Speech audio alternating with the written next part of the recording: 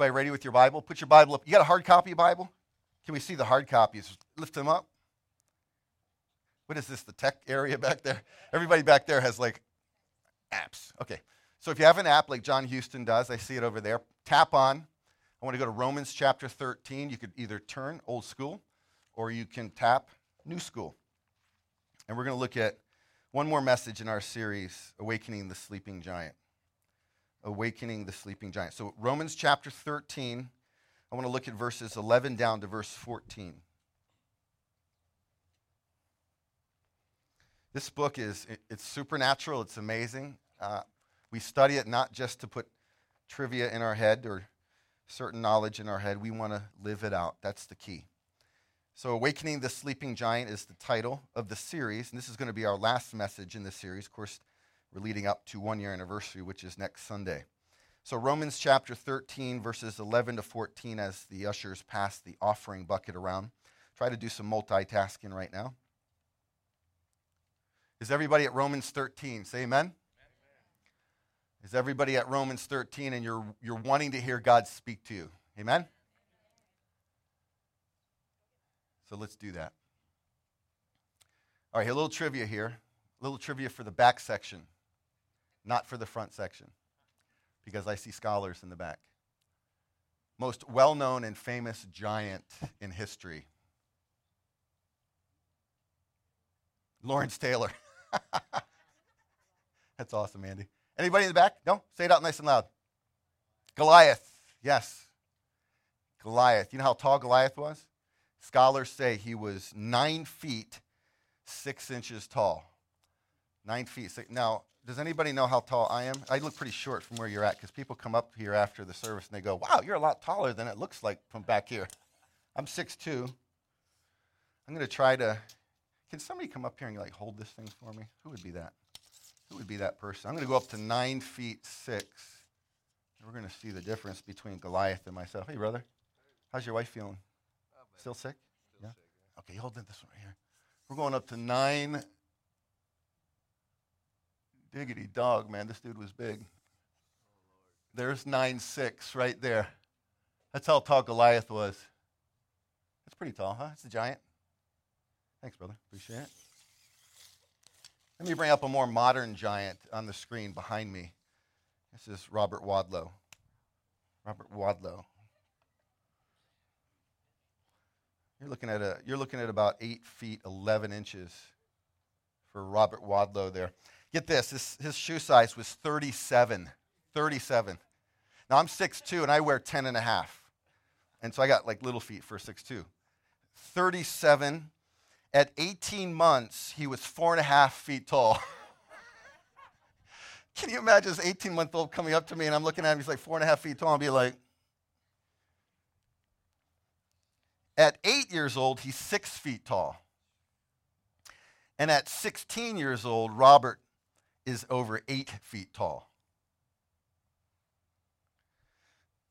Now, we're talking about a different kind of giant. Obviously, it's the church. The church is immense. In our country alone, it's 2.4 million professing evangelical Christians, somewhere around 350 to 400,000 churches. Many churches are closing their doors. There are others who are trying to plant churches, which is a great movement. That's where we land into that, replant or planting churches. But the church is immense. The power that is potential for reaching the world. And I personally believe that the church is the key. It's the gospel through the church and to the world. And so the local church is the way that God has designed for the world to be reached. It's amazing potential that the church has. However, the church has fallen asleep. The giant has fallen asleep in many parts of the world. I'm going to just focus in on America because if you go to other countries, mostly third world countries, you'll see that the giant has long ago awakened. The giant has gotten up, and there's powerful things happening where people are being saved and they're being healed, and there's demonic deliverance and all kinds of things that are happening. But in America is where I want to concentrate on the church being asleep. It has fallen asleep, the giant. And so what's exciting is that in this church, Harvest Reading, people are coming awake. Amen? Coming awake. And so most often when I preach, everybody is paying attention, they don't fall asleep, right? Everybody's kind of getting a little fidgety right now. He's looking. He's going to come up into the audience like he does once in a while. I don't need to do that anymore because I have a new solution if somebody falls asleep during my message. Does anybody know what it is? Does anybody know what it is? Man, this is like smelling salts. It's awesome. You ever heard of smelling salts? Yeah, so I'm going to do a little demonstration here. And so somebody that looks a little bit too sleepy to me, I'm going to have you whiff this. I want you to give a big old whiff. These teenagers look like they went to bed a little bit too late last night. So we're going to crack this open and who... All right, I'll give it a shot. Let's see what this does. Ah! Whoa! I'm not going to do that. Hold on to that. This is legit, man. If somebody falls asleep during my messages, I'm going to make a little trip up to see you, and we're going to put that underneath the nostrils, and you're going to be wide awake. I'm only joking. I hope that the Spirit of the Lord is the one that keeps you awake. Here's the title of the message. If you have an insert that was given to you, hopefully at the front door as you walked in, I titled this, Getting Ready to Face the Day. Getting Ready to Face the Day. That's the title of the last message in our series. How do you face the day? And what I'm talking about here is not just tomorrow, Monday, and then Tuesday, the day. That's important. Every day we're supposed to face the day with the power of God, with the anointing of God, with the gospel of God. Every day we're supposed to face it in certain ways that the Apostle Paul will lay out. And so that's one of the ways that we're going to look at facing the day. But there's also another day coming. It's the day that Jesus returns. And this is really the context of Romans 13, is that Paul's going to talk to us about Jesus Christ is coming back, or we're going to go with him. So we don't know when we're going to go with him. And so I'm 53 years old. I might have another week. I might have another year. I've asked the Lord for 100 years. So that would give me another 47 years. And so that's possible. We'll see what happens. But the day, facing the day, is the day that you go to be with Jesus in the eternal, or the day that he comes back. But it also is practical on how do you face each and every day as a Christian. And so verses 11 to 14, I'm going to read these out of Romans 13. If you would follow along with your eyes, whether it's hard copy Bible or on your Bible app, and I'm going to go in verse 11 right now. Paul said, besides this, you know the time that the hour has come for you to what? What's it say? Wake from sleep, or awake from sleep, for salvation is nearer to us than when we first believed. The night is far gone, the day is at hand. So then let us cast off the works of darkness and do what? Put on the armor of light. Verse 13 says, let us walk properly as in the daytime, not in orgies and drunkenness, not in sexual immorality and sensuality, not in quarreling and jealousy, but put on the Lord Jesus Christ and make no provision for the flesh to gratify its desires. There's the verses that we're going to look at. I want to look at 4 ways to face the day. Number 1, 4 ways to face the day. Set the alarm. You got to set the alarm. This is verse 11, the first half of it. We would call it verse 11a. And so he says, besides this, Paul's desires for the believers in Rome, the Roman culture there is carelessness, it's moral chaos, it's debauchery, it's all kinds of worldliness. In the Roman culture, the believers had come out of that darkness. And Paul's saying, besides this, he's going to build on these truths that this is how a Christian lives. This is how a Christian faces each and every day in a Roman culture, in a very corrupt environment. He mentions there that you know the time. Notice that. Besides this, that you know the time. Do you remember the age when you learned how to tell time? Do you remember that? Remember when you learned were you taught how to tell time? Anybody? What's happening in these public schools, huh? Let's do a little bit of a little thing here. So watch this clock on the screen here. We're going to try to tell time. Okay, what time is that, everybody? What do you think? It looks about like 10 and a half, maybe 10, 11, right? Did anybody get that? It's important for you to know how to tell time, right? No, seriously, it's important. So if you don't know how to tell time, you're in a world of trouble. You know, you're going to be like, okay, it's time to go to work. You'll be like, don't know when that is. What do I do? What do I do? How about another one for those who need some smelling salts? What time is that? Are you sure? Look close. Good question. Good question. Don't know. Know the time. Paul says, know the time. You know the time. Let me just be frank and blunt with you, and I need to be honest. I need feedback back and forth. How many people use an alarm clock to get up in the morning? You're like, I don't need an alarm clock. I just wake up. Most of us need an alarm. And so Paul's saying with this, besides, you know the time, he's saying you got to set an alarm. In other words, now is the time for you to wake up. Isn't that what an alarm clock does? You set the alarm so that you might know the time. He says the hour has come. Notice in the text, the hour has come. Now think about that statement. Right now. All of life is about the hour that has come, the hour to wake up, to face the day, to get ready for work. Usually when an alarm goes off, what do you typically do in a knee-jerk reaction? What do? Snooze button, right? Snooze. How many people are like more than 5 times? Yeah, you need deliverance. How many people more than 10, you're like demon possessed? No, it's like people are hitting the snooze button, right? The alarm goes off, you don't want to wake up. And so you're hitting the snooze button. You're addicted to the snooze button. Do you know that there's really a support group for snooze button people? Did you know that? Yeah. I'm just making that up. I don't know, but there probably should be, you know. Paul said, wake from sleep. Notice it. You got to wake from sleep. Now, when do your feet hit the floor? Do your feet hit the floor at like 5 in the morning?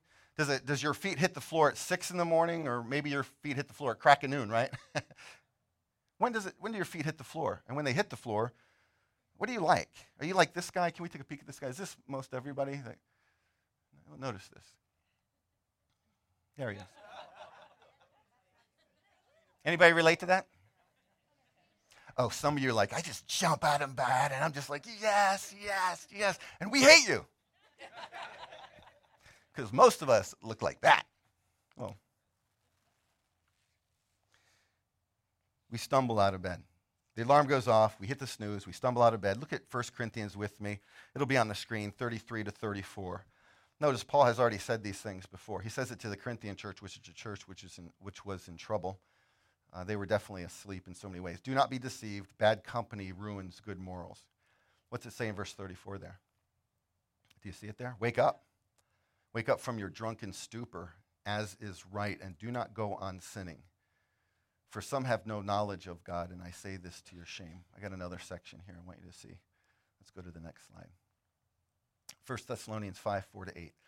But you are not in darkness, brothers, for that day to surprise you like a thief, for you are all children of light, children of the day. Notice the words. We are not of the night or of the darkness, so then let us not what?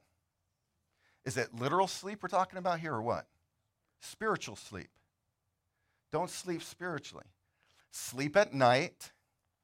And those who get drunk, they get drunk at night typically, right? Is that what happens when the darkness is? Nighttime. But since we belong to the day, let us be sober, not staying away from alcohol. It's not an alcohol thing. It's this clear thinking spiritually. It's being alert. It's being engaged. It's being in the moment.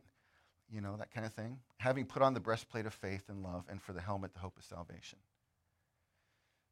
Remember, Paul's writing in a context that is very, very corrupt.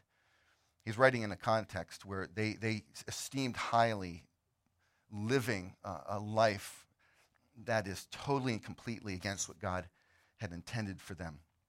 And so we need to set the alarm. Set the alarm. Know the time. For some of you, that needs to be right now.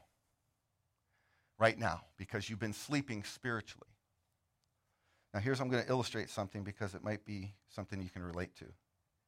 Because some people have the alarm going out. The alarm goes off, preaching of the word of God, people praying for you, people saying to you, man, are you doing well spiritually? Well, I'm not doing well spiritually. But you're still busy in life, and you're still working, you're still trying to make your money, and you're going on your vacations and everything like that. You're going along with life, and it's like the alarm is constantly going off for you. And this is you. This is how you live your life. Now the alarm, the word of God, the Spirit of the Lord is doing something, speaking to you. It's going off. It's going off. You're going to work. You're going on vacation. You're in church. And you're not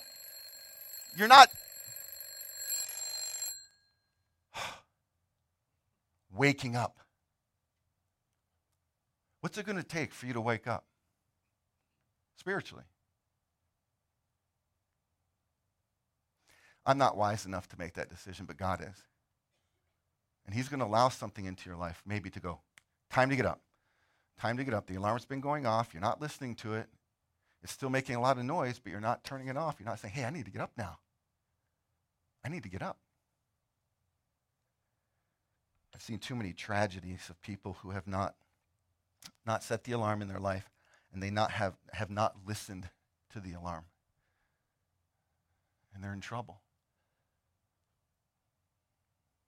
Number 2, how do you face the day? Here's number 2, see what's coming ahead of you. This is in verse 11b down to verse 12. Would you take your eyes to that verse 11b? You'll notice. Paul goes on to say that the hour has come for you to wake from sleep, for, watch this, salvation is nearer to us now than when we first believed. The night is far gone, the day is at hand, so let us cast off the works of darkness and put on the armor of light. The word salvation there is not talking about being born again. We're already born again. He's talking to born again Christians. He's talking about salvation in the sense of the eternal. He's talking about salvation in the sense of Jesus when he comes back. There's terminologies in the New Testament that say that is salvation. Salvation is just not when you were born again. Salvation is all along the way. Salvation is when Jesus returns or you to go to be in perfect peace, perfect heaven. That's referred to as salvation at times, and that's what's referred to here. And so he's saying there's this salvation. It's nearer, he said. With each passing day, we're getting closer to the eternal. Now he goes, I want you to go back just briefly up into verse 8 of this same chapter, Romans 13. Take your eyes there. Owe no man anything except to love one another. For the one who loves another has fulfilled the law. Now we're talking about fulfilling what God's purpose is, or his plans, his will.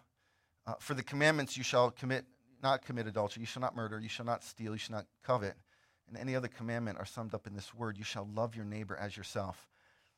And love does no wrong to a neighbor. Now he's talking obviously about the relationship with God, and that's locked in, but now he's talking about relationships with other people in the church or in the world. And we need to love one another. And how do you love one another? A person that loves somebody is not going to hurt them. And that's what he's saying here. He's saying that love does no wrong, verse 10, to a neighbor. Therefore, love is the fulfilling of the law. So if you want to know how to live, face the day, how to live the Christian life, it's loving God and it's loving people. It's vertical, then it's horizontal, and in that order. And so if you want to love the people in this church, then you love them by being awake spiritually. You love them in this sense. Now watch this. This is a beautiful truth. And I said to the Lord this past weekend, I said, I need this outline. God gives me these outlines. I look at the text and I understand the context and I do Greek, Hebrew studies and all that other stuff that pastors do to try to put together a message outline. I'm like, God, this message outline is for me. Because there's been massive struggles since coming to Redding, for me personally. Battles. And I'm like, this is awesome because, God, you're saying to me that I need to see what's coming. If I can set my sights on the fact that I'm going to be with Jesus one day, and it could be one day sooner than I thought, then that should affect the way that I live my life now. Let me ask you, if you knew you had one more week to live, how would that affect your living now? If God said you have one more day to live, how would you live your life? Jonathan Edwards, the great preacher that I had mentioned during some of this series, had a resolution that he would live his day as if it was the last day of his life on earth, so that his life would be lived to the honor and glory of God because he knew he was going to be face to face with Jesus. Paul's saying if you keep that before you, see, the night is far gone, the day is at hand. This is where he's wanting us to go. He's wanting us to see into the future, knowing that Jesus is coming back or I'm going to be with him. Don't lose sight of eternity. You know what really stinks is when you're in the middle of something that you shouldn't be doing. Bad attitude, you're yelling at the kids, you're kicking the cat. I don't know what you're doing. You're doing something bad, right? And you feel really bad about it. Can you imagine if Jesus came back in that moment? Boom, right then. How would you, it would be like, man, this is really horrible. This feels really bad. So why can't we live every day, face the day, as if Jesus is coming back or I'm going to go be with him soon? Paul wants the Romans to do this. Roman Christians. He wants them to understand that this is how you live. Now he moves down into verse 12 and he says this. Notice verse 12. He says, cast off the works of darkness. cast off the works of darkness. In other words, the sin that's in our life, the dark sins that we still all have. Is anybody with me on that? Does anybody know that you still have the old flesh? Andy, are you familiar with the old flesh? The old Andy? You got a new Andy, old Chris, new Chris. Everybody has that. And so Paul's saying, I want you to cast off the works of darkness. There are things in our life that we need to separate ourselves from, the sins of our life. Does anybody have a problem with their mouth typically? Raise your hand. Okay, and so how about thought life? Anybody have thought life problems right here? Usually they all go together. Some of you have no problems at all, right? Because you're not raising your hands on any of these. Come on. Let's do a little demonstration here. Okay, so this pillow is going to represent sin. Okay, black, darkness, sin. Here's what casting off, the way the Apostle Paul is trying to tell us. He's saying, separate yourself from the sin. You need to get that thing away. If you're on a boat, you would cast, was it called cast off from the shore? Is that what it's called? And so if you're a sailor, you would cast off from the shore. You're separating yourself from the shore. You're pushing out, separating. Okay, so if you're a fisherman, anybody a fisherman here? I'm not really a fisherman. Do you cast? Is that what it's called? You're casting that thing out?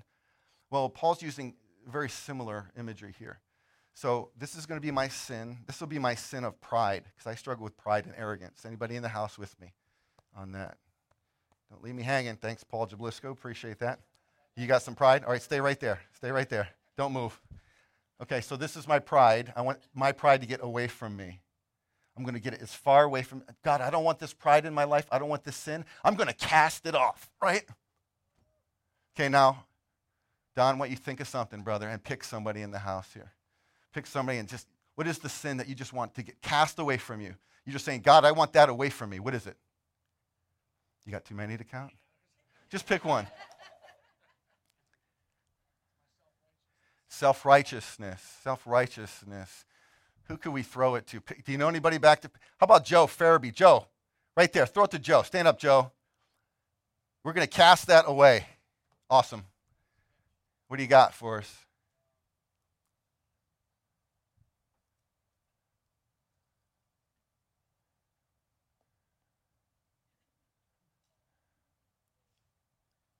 We're going to cast it away.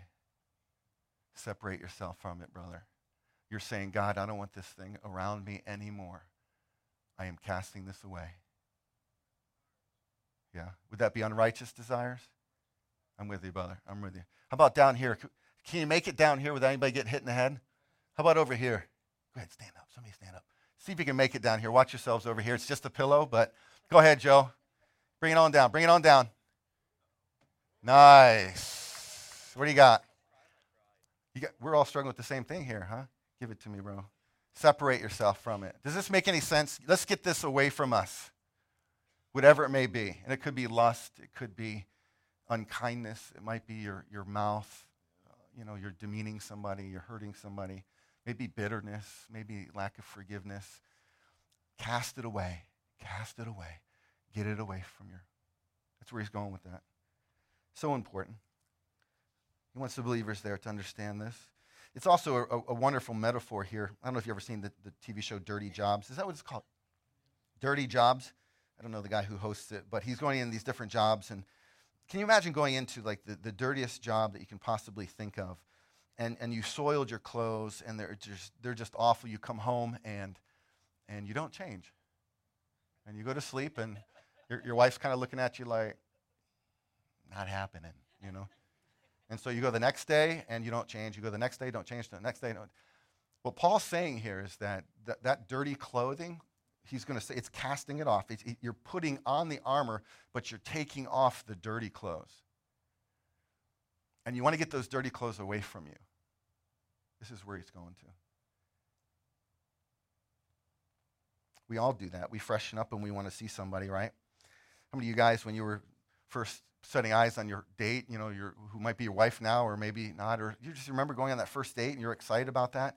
Or ladies, remember, you're going to meet the guy, he's coming over, and what are you doing? You're freshening up. You're making yourself look better. Why aren't we freshening up as a church, as Christians, before Jesus comes back? Cast it off, put it on. Put on the armor of light. This is where he's going with this. Oh, it's so important. It's so convicting. I'm telling you, this was so in my wheelhouse for me personally this week. I love this. Put on. It's this active word there, put on. You got to keep putting on. It's continuous action. Let me go to number 3. Write this in. Jot some notes down. Sin less and less. Verse 13. We got to sin less and less. This is sanctification. This is where we're going with this. In verse 13, if you'll notice, he says, let us walk. Notice the word walk. Do you see that word there? That's a word that Paul uses over and over again to kind of describe the Christian life. It doesn't say that we're supposed to stand. There are some other verses in the warfare letter of Ephesians that says you should stand. But most often you'll see we're walking. That means there's movement in our life. There's consistency. There's direction. You're going towards Christ. You're going towards Christ-likeness. You want your character to be like him, so you're walking. He says, let us walk. And then he uses this word properly. Do you see that word properly? How do you walk? Try walking properly in the dark. Anybody have a hard time walking properly in the dark? I would get up in the middle of the night. I need to go raid the refrigerator, get a drink, or maybe go to the bathroom, right? And so you're walking in the dark. Don't turn the lights on because I don't want to wake up Lisa. And so I'm walking, and I do a header into the wall. You ever done a header into the wall? And you're like, boom! And you're like, now who put that wall there, Or you stub your toe, or God forbid you step on a Lego. It's like, you ever done something like that before? And the 4-letter word comes to your mind, you're like, love, I love my kid. But you're like, I remember getting up many years ago to go to the bathroom, and I stepped. And when I stepped, the nerve receptacles in my feet and this something on the floor, and the message was going from my foot. It started to go to my knee. Then it came up, and then it hit my brain, and I'm thinking, my dog left a love offering in the middle of the night. Now, all of that could have been avoided if I did what? Turn the lights on. Don't try to walk in the dark. You can't walk properly. Nobody can walk properly when you can't see. And so Paul's saying morally and spiritually, you got to walk as in the day, not as in the night.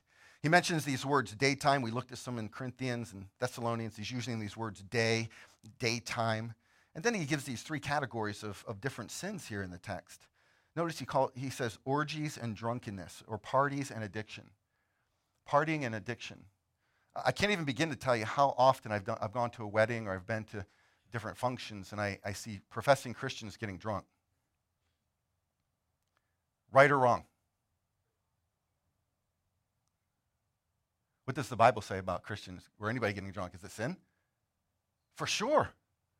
There should have been 100% participation on that one, seriously. Because the Bible is clear. If you get drunk, you could potentially be setting yourself into a place of not even being a real Christian. That's what it says. And so these professing Christians are getting drunk. Those are sins that Paul's saying you just can't do that. That's in Rome. Orgies and drunkenness. Then he says sexual sins, sexual immorality. Then he uses sensuality. So here's another category. It's the 3rd category. It's social category or relational sins, quarreling and jealousy. Quarreling and jealousy. These are the things that he says, you don't walk like this anymore. You don't do these things. The Roman culture might be doing that, but you're a Christian now in the Christian church. You know Jesus Christ as Lord and Savior. You don't do these things anymore. We're supposed to be sinning less and less. Can you see this on the screen here? Notice this. We sin less and less, but I want to kind of rearrange the words there because I don't want you to think that you need to be a sinless person. Anybody a sinless person here? There is no way. In heaven one day, we'll be a sinless person. So we're not the top one here. We're not sinless, but we do try to sin what? Less and less. Every day, less. God, help me to wake up, face the day. Help me to sin less today than I did yesterday in thought, word, or deed. Here's where he's going with this. So important.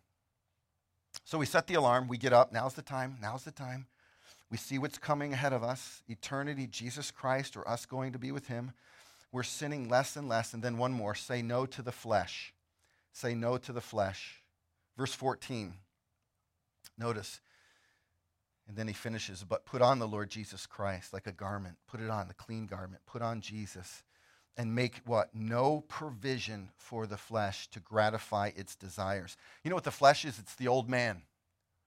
It's the old man. It's when Chris starts to get all full of himself and prideful and, and I'm treating Lisa wrong or I'm just consumed with myself. It's just this old Chris that's still with me, the flesh. It's the pride that Don was talking about. It's the unrighteous desires that Joe was talking about. It's all of this is the old man that's still with us or the old woman.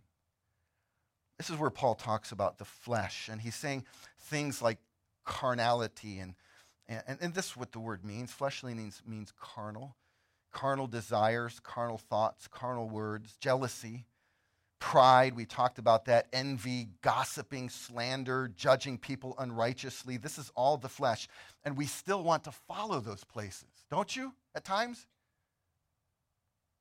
The flesh. And it's like, God, I pray that you would help me not to be in the flesh. I want so badly for my flesh to be gone. And in heaven one day, my flesh will be gone. I won't battle with that. Can you imagine that? No lustful thought, no pride, no unrighteous desires, no selfishness, no unkindness, no envy, no jealousy in my life anymore. Can you imagine that time? How much freer we will feel. It'll be just like, wow, this is awesome. No flesh.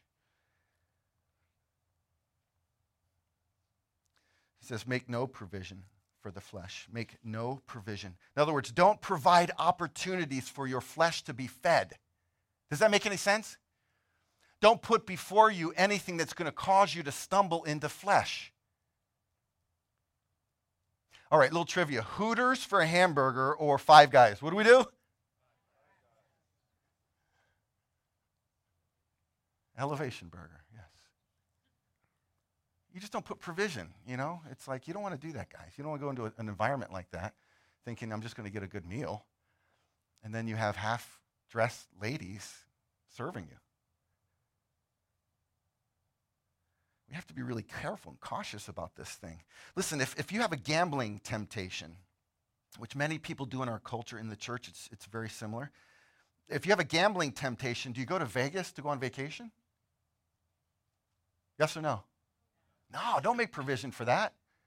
Or Atlantic City or wherever these casinos are. Or you just don't do that if you have a gambling temptation. Don't make provision for that. How about if you have a food addiction? Food addiction, you turn to food and it's just like, I don't want that flesh in me. I don't want to do that. Don't watch the Food Network, right? No, seriously, that could be a stumbling block for you. When you're in the grocery store and they got the Tasty Cake display there, isn't that a temptation? Can we hear something in the house today? It's like, that's a temptation for me too. I grew up on those things. And I'm looking at the Tasty Cake thing. I need to go down another aisle. You're saying that's ridiculous. Well, it depends what your temptation is, your flesh. Don't put it before you. If you have alcohol temptations, don't go to the package store. Don't go near that. Here's what you do, and you're going to see these words on the screen. These are really good words. Here's what you want to do. You got to renounce it. You got to declare your abandonment of, I'm renouncing this thing. Don, I'm renouncing. Joe, I'm renouncing this thing. Then you refuse. You indicate that you are not willing to accept it. I'm not willing to accept this flesh in my life anymore right now. I'm saying no to the flesh. How many people would say, I'm going to close, how many people would say, this past week I struggled with some form of flesh? Some form. Raise your hand. The rest of you, it's going to be this coming week. How many people know how hard it is to say no to that flesh, whatever it is? Isn't it hard? God, would you give us the strength to say no to the flesh? So here's what we do. We set the alarm. We see what's coming ahead, Jesus, the eternal state. We sin less and less. Not that we're sinless, but we sin less and less. And we say no to the flesh. Listen, God is awakening Harvest Reading. Amen? Hallelujah. He is awakening us. He's awakening us, but not all of you. And who are you that needs to be awakened today? Can I ask you to bow your heads and close your eyes? Please don't look around. This is going to be a real personal time. I just want you to look up here, or bow your heads, but I want those who would say, you know what, Chris, I need prayer because I am that guy or I am that girl who have been asleep spiritually, and I need some prayer. Raise your hand. Thank you, thank you, thank you, thank you. A lot of places. Thank you. Thank you, thank you. We're going to sing one song. We're going to worship the Lord with this song. I'm going to encourage those hands that went up. I'm going to encourage you during this song that you would just turn to the Lord and say, oh, God, help me to hear the alarm. It's been going off for a long time. I hit snooze over and over and over again. I've been drowning out the alarm. I have not listened to it, not answered it. When my feet hit the floor, God, I'm not thinking about eternity. I'm not thinking about Jesus coming back today, and it's causing me to live a loose life. I want to sin less and less. And I want to say no to the flesh a lot more than I'm doing now. Can we stand to our feet? God, we pray that as we worship you with this song, help us to awaken your giant, the church, the sleeping giant. God, we're all in process. Nobody's arrived. The Apostle Paul said he has not arrived. I'm not going to compete with him. He's way beyond me. And if he can say that he hasn't arrived, I can't say it, and none of us can. But we're all in process. And so, God, would you just continue to do an amazing thing in our life? Can I ask you to lift your hands to the Lord? Lift your hands to the Lord and just say, oh, God, I receive from you. I want to continue to hear from you. Speak to me. Move me. Awaken me. God, my life belongs to you. My hands are raised to you because I need you to lift me up. I need you to help me to hit the floor every single day, living for your glory, living vertical. I need you to help me to do all of the things that we looked at in this 4-point outline by your Spirit and with your anointing. For those hands that went up during this song, God, we pray that you would just do amazing things as we sing this song. In Jesus' mighty name, let's sing unto the Lord.